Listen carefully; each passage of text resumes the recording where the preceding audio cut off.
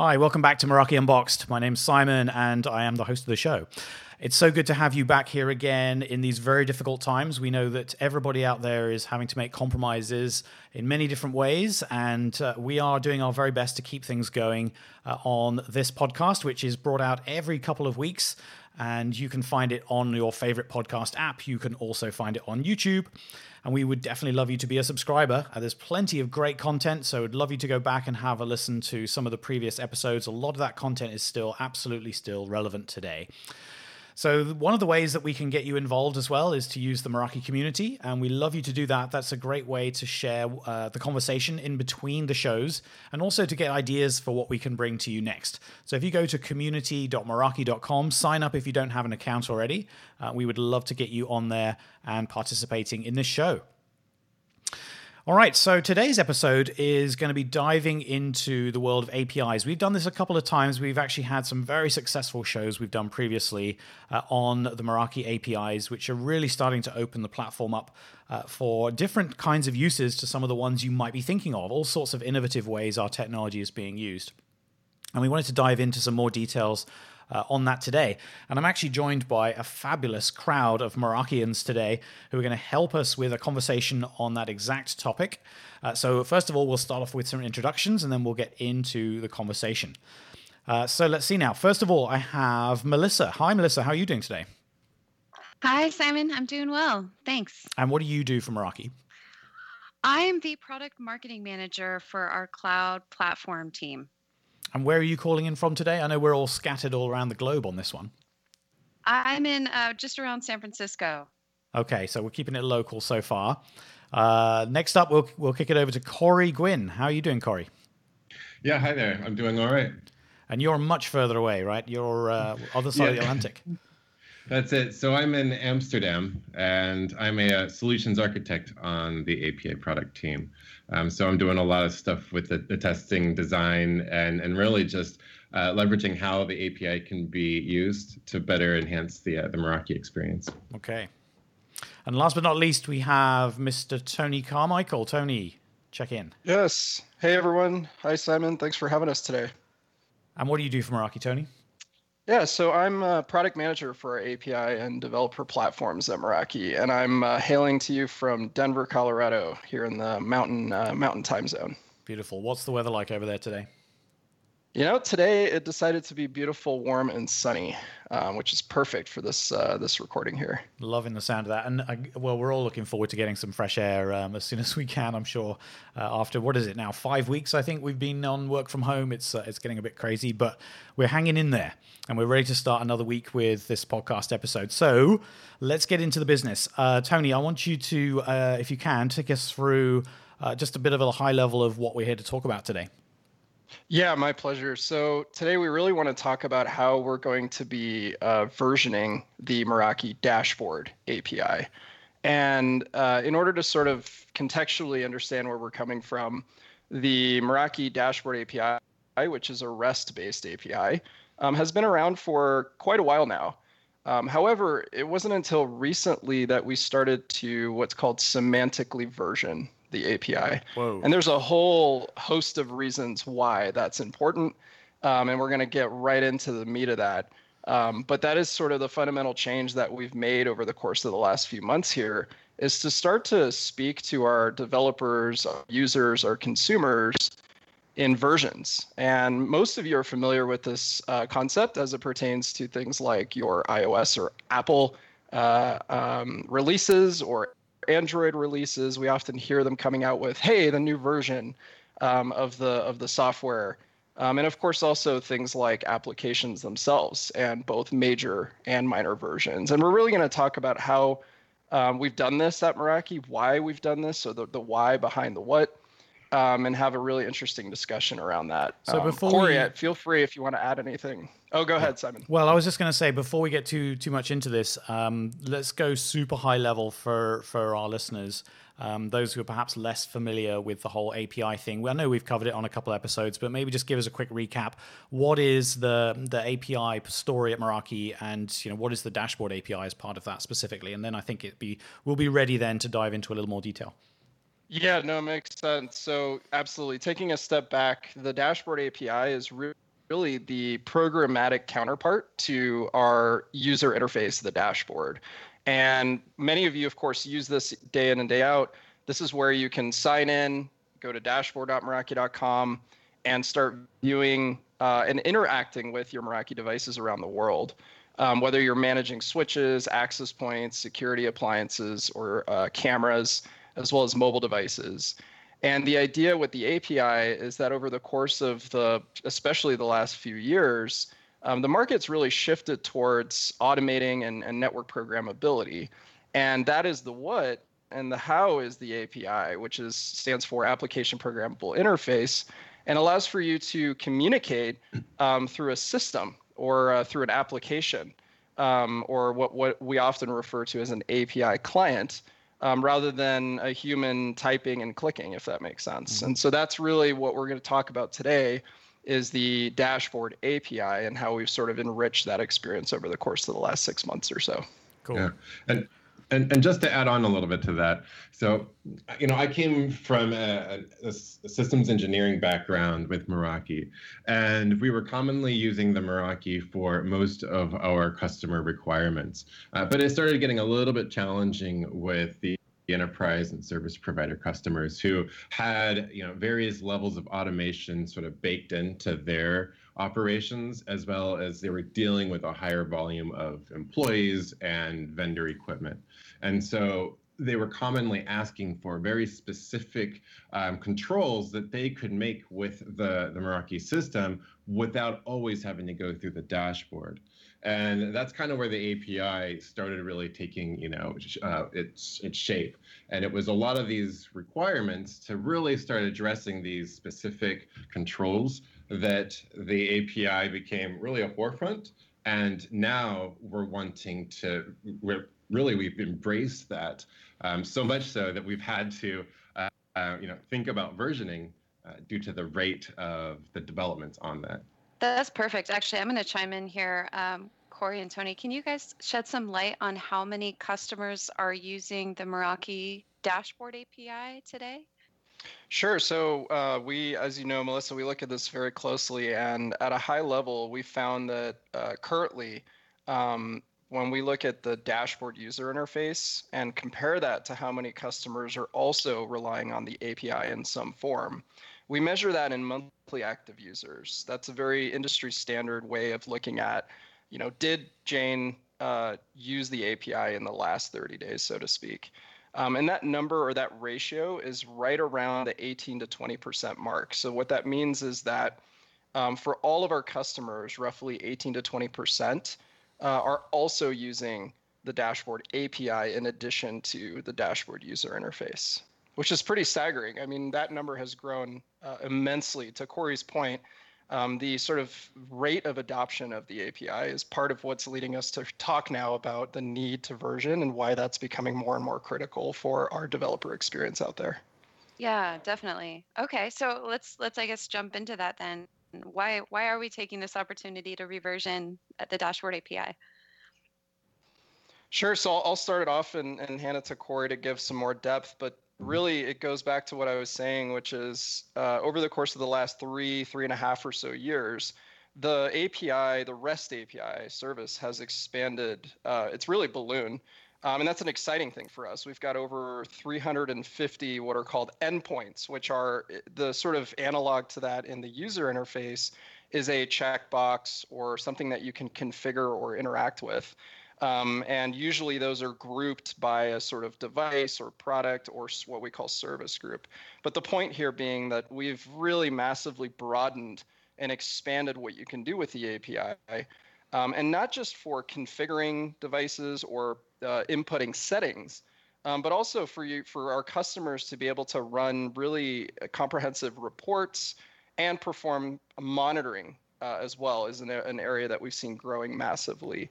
But because of that investment, so to speak, in the breadth of coverage, it started to become really difficult for our developer audience out there just to keep track of all of the enhancements we're making, all of the changes we're making, all of the patches we're making.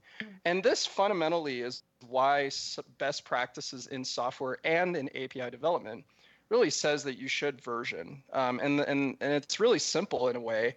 It's a frame of reference for each and every user and each and every customer out there to say, okay, the last time I took a look at what was covered, what was supported, what was enhanced, and what features were there was version X.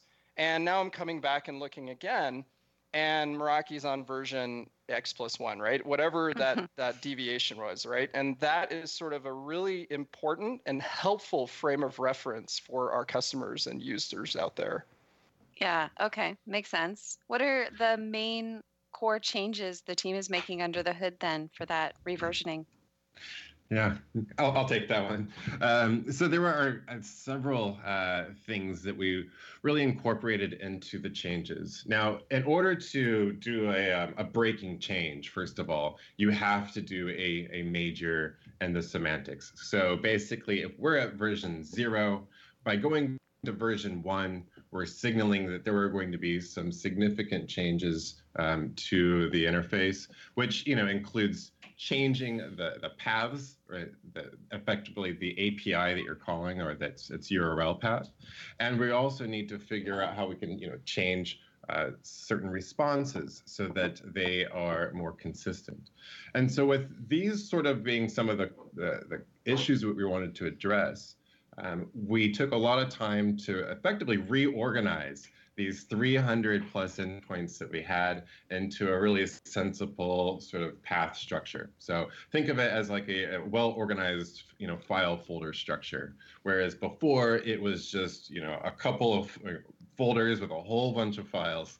And so with that structure allows our developers to find the resources that they need to use to monitor or configure their network. But it also helps our own engineers build consistent services so that everyone is on the same page. And as always, it becomes very Meraki simple. We much like a intuitive interface, and that's not just with our graphical dashboard, but that's also with the programmatic interface. So those are some key changes. Tony, did you want to add anything else? Sure. Yeah, I would say, generally speaking, there have been an immense amount of what we refer to as enhancements. So these are additive changes that have been made to the current major version of the API. And we'll get more into this, but as Corey mentioned, since the dawn of time on Meraki's dashboard API, we've been on major version 0. But behind the scenes, or under the hood, that major version 0, and many of you seen this, right, is 0 dot and then a number. We're, technically speaking, we've made hundreds of changes, but it wasn't until recently that we actually started incrementing what's called the semantic minor version. So think of it as 0 dot and then a number. That's the minor version. And if we were to wind back the clock well to before we started actually speaking in terms of semantic versions, we would be at 0 dot probably hundreds, right, Corey? Easily hundreds. But it wasn't until recently that we actually started incrementing that number and communicating in this sort of new way. And it's very typical for API providers to bump that number anytime they make a new release, which includes typically additive or enhancement changes to the API.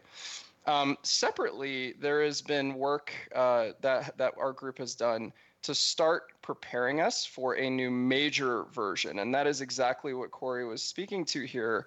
And that is done for really one reason and one reason only. It is to release not only just a completely new, call it major experience to the API, but it's to allow the provider, in this case Meraki, to actually make what are referred to as breaking changes. Now, the reason that this is very important is because we, as a provider, have committed to every developer out there in the world that we will not break or make what are called breaking changes to the API's experience. And there's a finite list of what are considered breaking changes. But the context behind this is that we have thousands, if not hundreds of thousands of API clients that have been built to integrate with our service. So we have to make sure that we continue to deliver a backwards compatible experience. The moment that we go in and make any sort of breaking change, just like the path changes that Corey, for example, described, without incrementing our major version. That will really upset our customers, understandably, because it means that overnight we would, in theory, push a change that would actually bring down any integration that's reliant on the declarative design and structure of the API. And that's sort of the area that the major versioning exercise comes in around, if that makes sense. Definitely. And that makes sense, it sounds like, for like the rollout of V1. But what about breaking changes in folks who would migrate from what we're on now to the new version? Does versioning to V1 break things for folks who are already using the dashboard API and 0.9, for example? Yeah, this goes right back to that intent and being really sort of intentional about where we are by way of version. So absolutely, any developer, and for example, Corey, he's built many hundreds of clients and integrations on top of API version 0. What we are signaling to the world by our soon-to-be transition to version 1 is that developers are going to need to go back in and dissect their clients' software and make sure to transition their software to version 1. This is why it's important that providers in general don't do this all too often. They only really do it on an as-needed basis, and we've held off, to be honest, as long as we could as we sort of built out this product, this experience. But now we've sort of gotten to that point where we need to make enough of those structural changes, path changes, output changes that are breaking to sort of make it to where it's time for us to actually communicate this out to our developers, make sure that they know that it's coming, and in depth detail the documented changes that they're going to be needing to sort of build upon. So it's absolutely sort of us coming to the market, coming to our developers and saying, hey, we do need to version the service. Here's the why, and of course we'll talk about that here. But experientially for the developer, that means they now need to move their clients over in order for them to sustainably work on the next version of the API. And again, this is pretty common or standard, but it does mean that there's some work that has to be done by our developers and integrators out there. I actually have a quick question on this one, Tony. Just wondering, I can imagine if there are folks listening who are already extensively using APIs, and this kind of stuff might make them a little anxious. Change always does when you're in this kind of game. So what kind of communication plan are we thinking about for making sure that we get the word out in good time and everybody gets to hear it?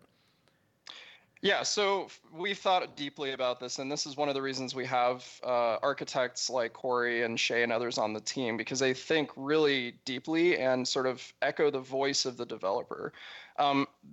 Before I answer that, Simon, there are really sort of two personas, right, within the developer world. There are, call it brownfield or seasoned developers that are familiar with Meraki and have already developed intellectual property and software clients on Meraki's APIs.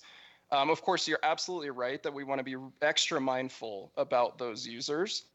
And there's, the answer in that area is, while we are going to be announcing as well as promoting to this new V1 of the service, which absolutely will have modifications to it fundamentally, that doesn't mean to say that we're going to pull the carpet out from under every one of our developers and give them this sort of very short time scale. In fact, our intent when we release and announce version 1 is to continue in parallel to support and continue to run both version 0, our current version, as well as version 1, which in the coming months or two will be promoted concurrently. So everything will continue to work and nothing will change about how those function and how those are supported. We will be giving developers a minimum of 18 months, but we have not yet set a sunset date. Sunset is the moment at which we not only communicate that the service no longer is running, but that we actually shut it off. So we haven't actually even set that date yet. We're going to have a significant amount of time where we continue to sustain and support both. Now, for the greenfield developer, which is that other persona that is equally important, this is less of an issue, and there is no reason why once we come out with version 1, right, and promote that a developer wouldn't jump on that bandwagon. Because ultimately, as we've already mentioned, we have in all ways, shapes, and facets made the version 1 experience improved. That is fundamentally sort of the goals behind this new version of the API, is make it more discoverable, make it easier to use, make it more user-friendly from a developer standpoint, and it's going to be more feature-rich. So there's ultimately, if you're coming brand new to the table, Simon, and you're saying, hey, I'm gonna write a new client today, by the time we promote version 1, that's the way you want to go. And that's what we're going to recommend and signal as part of our communications. But we want to be really thoughtful about that brownfield developer, that seasoned developer that already has built clients. Does that make sense? Makes total sense. And I'm so glad we're thinking about that, because it's, I think if you don't look at this stuff every single day, and you're just happy that your network is working and you don't want to touch anything, this is the thing which is going to make you a little nervous, I imagine. And I remember this from my network engineering days. There are certain networks that you absolutely are happy to be experimenting with and changing stuff, running the latest code. But then you've also got those folks who want to make sure that they've got, so their mission critical stuff is very well baked, and they have plenty of time to plan their any changes that they need to make. So that sounds good. Absolutely, and Corey, I mean, chime in here, because like I said, we've talked about this at length within the team, and he is one of those developers with many clients behind it as well. Yeah, that's it. I mean, I have a lot of services and tools. Again, as I was helping my customers as an SE, I was building a lot of either like proof of concept, solutions, or, simple scripts that would help them deploy, their newly, acquired network at scale. And so I'm not eager to, rewrite a lot of those scripts that may just be sitting in a GitHub, repository, collecting dust until that one moment when I need it, and I don't necessarily want to have to rewrite it. So, there's a decision around, supportability, and then when do we just kind of turn it off? And so, we're not eager to turn it off, because I'm not eager to turn it off, as at least one vote. And beyond that, but going forward, as I were to build new solutions, new scripts, I'm naturally going to want to use V1, as a developer. And that's because it's going to have the newest endpoints. There were over 150 changes, at least, to the new version, as well as all new future developments will be within this space. And so, obviously from, new features, but also there was a lot of efficiency improvements where we return, more data as opposed to a very limited set where you're having to call the API at multiple times. So instead, we'll return, like, say, an array of results, just generally making the experience faster for everyone. And then on kind of another angle, with these improvements and enhancements, we were able to also build a lot of really helpful utilities and reinvest in utilities that have already been helpful to our developers. And that's things like our interactive API documentation, as well as our Postman collection, which is basically like a graphical tool to interact with REST APIs. And so we have basically mirrored this Postman collection to match our interactive API documentation, giving you two ways of discovering and leveraging the API, as well as Postman in itself is much like a calculator to an accountant. It's always on their desk. And if they need to run some numbers, double check something outside of, say, a spreadsheet, it comes in really handy to sanity check. And so we wanted to make sure our Postman collection was robust and really well documented to aid in the development, whether you're someone new to the experience or if you're a seasoned veteran just looking for references. Actually, I want to quickly jump in there on Postman. I have limited experience on this. I'm definitely a newbie on this side of the Meraki house, but I did find Postman was actually quite good fun to play with. You can just, it is exactly like you said, Corey. It's like having a calculator on your desk. It's just a handy tool that you can just test and see what the output is based on the input you put in. So for anybody who wants to sort of experiment and get into this for the first time, that's a pretty good way to do so, right? Yeah, 100%. I mean, it's one thing to be writing in Python or JavaScript or whatever your language is, but sometimes your code has bugs in it, and sometimes it's just nice to just run the API call without you mucking around. And so, having that kind of that static collection off to your, side there as a tool is super helpful. I discovered it early on when I was, learning about, Internet of Things and APIs, and I didn't necessarily want to write code. I just wanted to use the API, and it's much like a web browser, discovering the World Wide Web, but instead I'm discovering it through API endpoints instead of web addresses. So, I definitely encourage anybody who's new to the API space to have Postman as like one of the first things that they install. Awesome. And actually, Corey or Tony, can you share some examples of some cool projects you've seen with the API and maybe what stack or whether those projects are in Postman or up on our Developer Hub Explore page for folks who are looking for maybe some projects to take on while they're at home or to get started with? So there's a couple of cool projects. There is a collection of demonstrations and user-submitted content on the Meraki.io website, where our developer hub, and we collect all of these samples. For an example, one sample is a switch swapper, where you can go on site and imagine you are a service technician, and you needed to swap out a switch that may have gotten damaged because someone dropped their coffee on it. And so now you have a broken switch. And so all you need to do is just go into that server room, take a picture of the switch serial number, and have the system swap that configurations out. Pull in the new inventory that you're going to be replacing it with, and then push those switch port configurations and any settings automatically into the new setup. Now, you could do this on the Meraki dashboard, and you could, make all these changes, and there's even the ability to clone within inside of the dashboard. But you would have to allow maybe some third-party technician access to the dashboard directly to make those changes. But if you wanted to, say, abstract that to ensure a secure configuration and that they couldn't do anything outside of that scope, well, then you build your own custom application.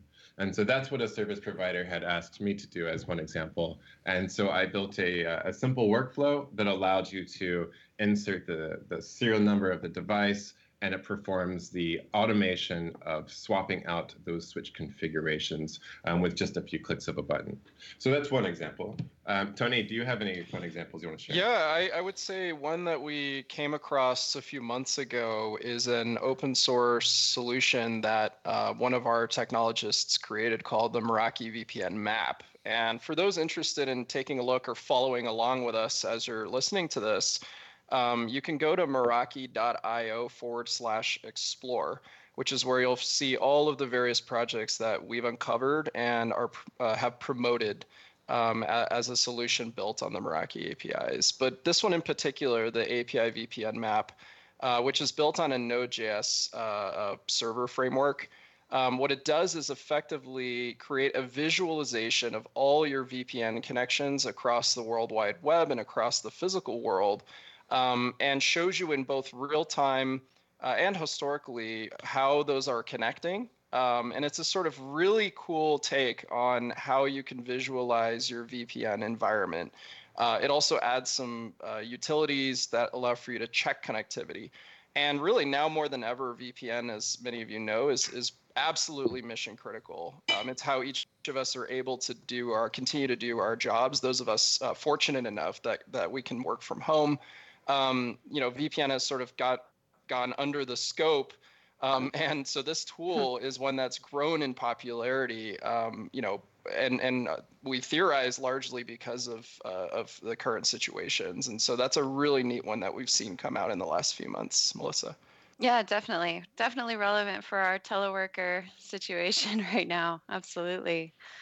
Okay, cool. So you've talked a lot about the the transition plan or what folks should be thinking about if they are currently using the Dashboard API and moving over to V1 once it's released, and greenfield developers how to start looking at this or start thinking about this when they do get programming.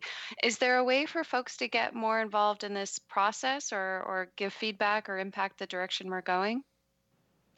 Absolutely, yeah. So one of the things that we definitely would be remiss not to mention here is for those interested in not just following along, but also getting an opportunity to contribute and an early test and access this new version. Corey and the team will very soon actually be releasing the beta experience around V1. And the answer to your question there is the Meraki Early Access Developer Program.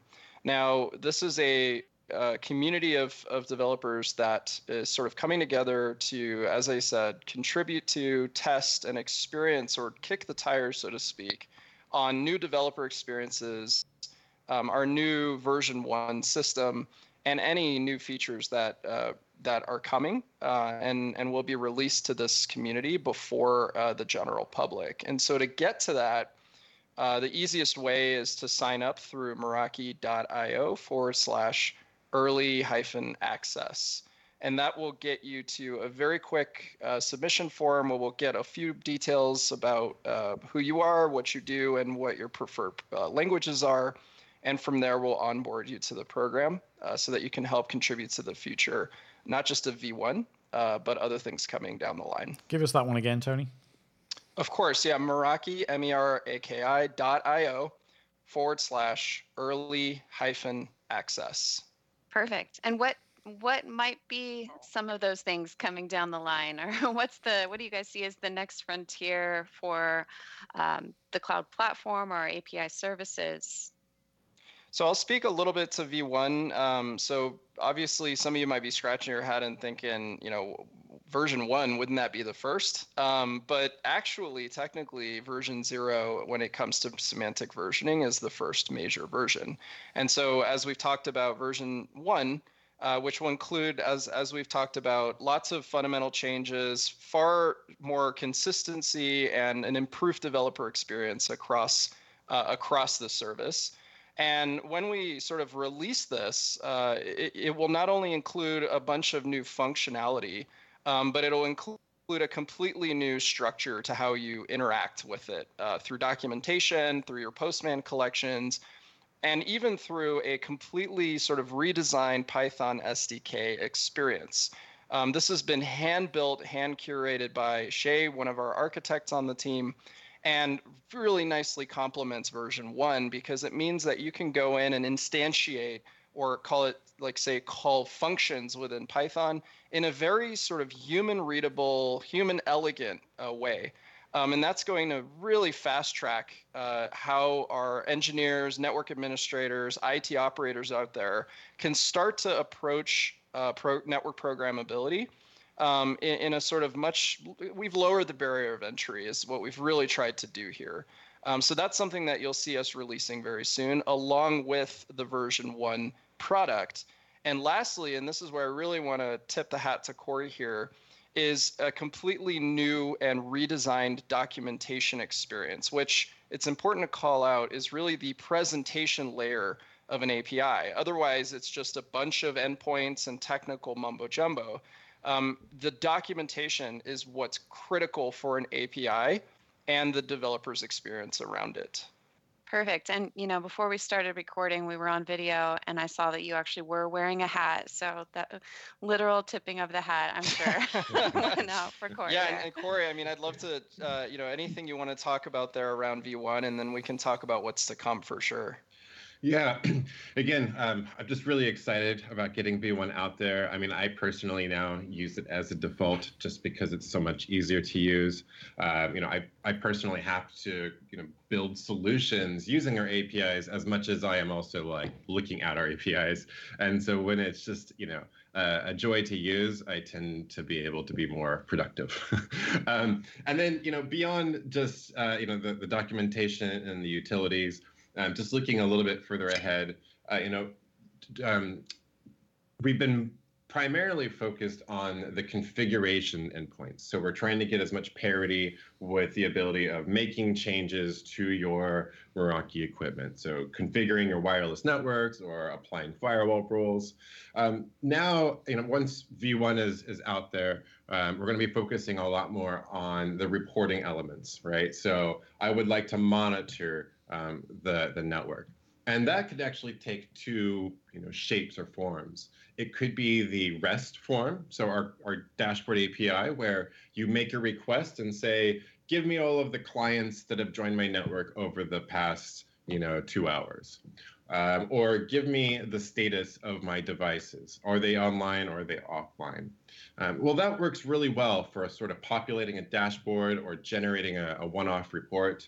But when it comes to, say, SLA management or just the sheer amount of data that you're trying to monitor, and it doesn't make sense to always ask for it, that's where we pivot to more event-driven systems. And that's things like our webhook alerts, where we send you the data regarding an uplink that has failed, as opposed to you having to ask for it every couple of minutes. So we'll be putting a lot more energy in that kind of area.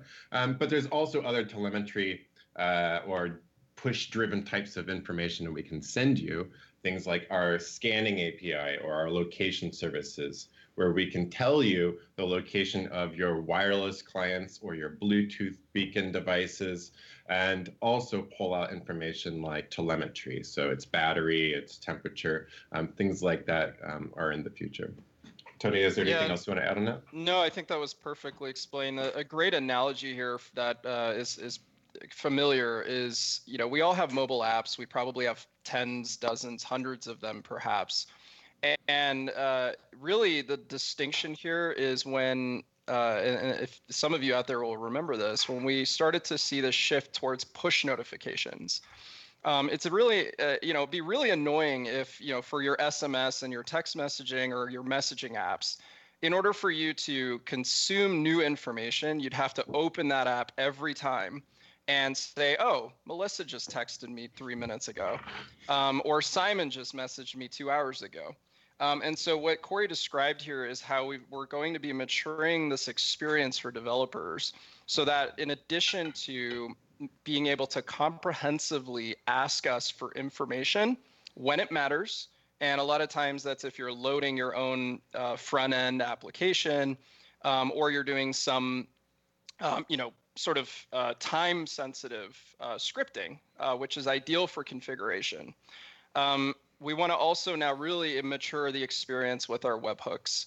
And that means that you can sort of select, so to speak, how you want to get the information. And for anything that's stateful, so a switch port going from down to up, or an access point going offline, we've already invested in webhooks, but you're going to continue to see us really add and add some horsepower behind development around our push-based notifications, just like how you now can get notifications for your messaging apps, if that makes sense.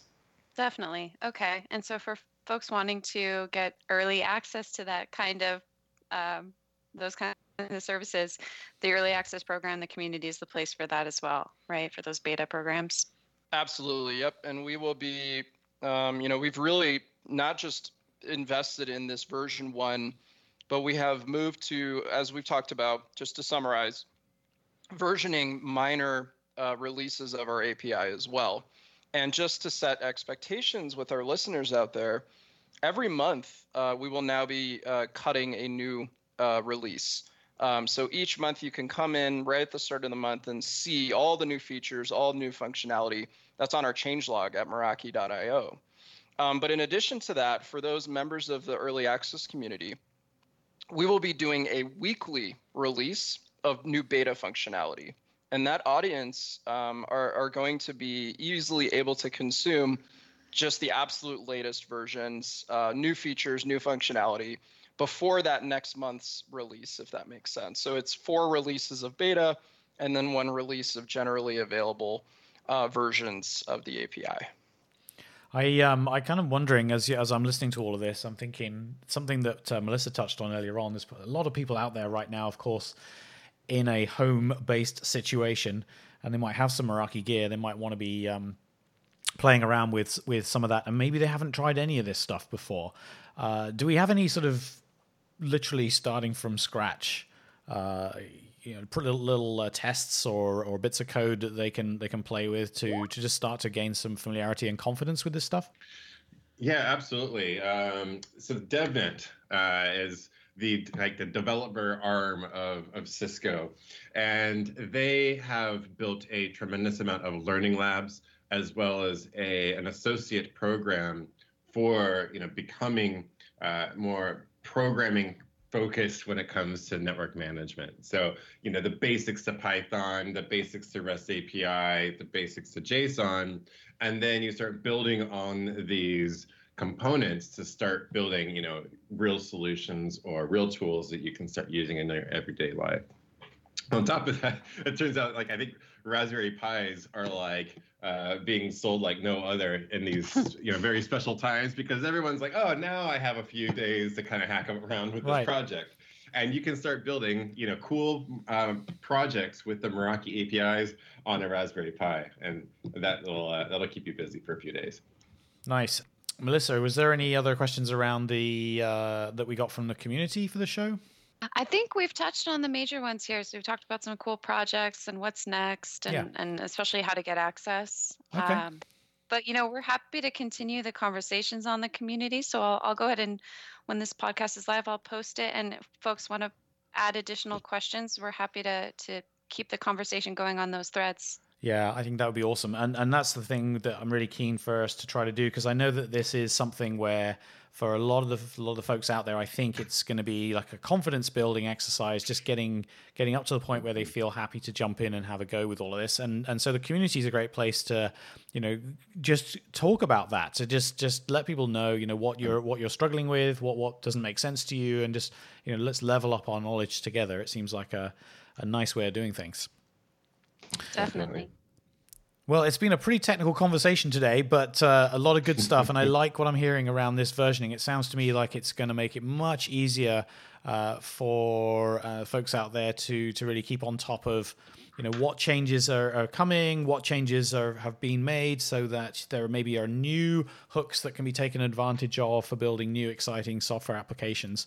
We've covered quite a few of these on the shows we've done about APIs. If you go back through the archive, you'll find I think we have now 2 or 3 episodes we've done where we've talked to real customers who have taken those APIs and essentially created a business model or a service out of those capabilities. So we know it's real, we know it's out there, and obviously we're super keen to see more of it, because we do firmly believe that that's the future. It's certainly where we're investing a lot of our energy, as you're hearing from the folks on the podcast today. Okay, so before we wrap things up, I'll just do a quick round the room. Sort of any closing comments. Thank you very much, folks, for joining in on the podcast today. And so for our special guests, Melissa, thank you very much for popping some of those questions. Absolutely, thanks for having me. Corey, good luck over there in the Netherlands, and thanks a lot for staying on. It's a bit later in the day for you, but I really appreciate it. Yeah, it's been my pleasure.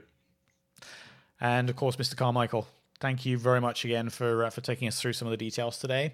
Thanks so much, Simon. Thanks for having us, and thanks to each of our listeners out there. We really appreciate your subscribership and look forward to interacting with you more on the community.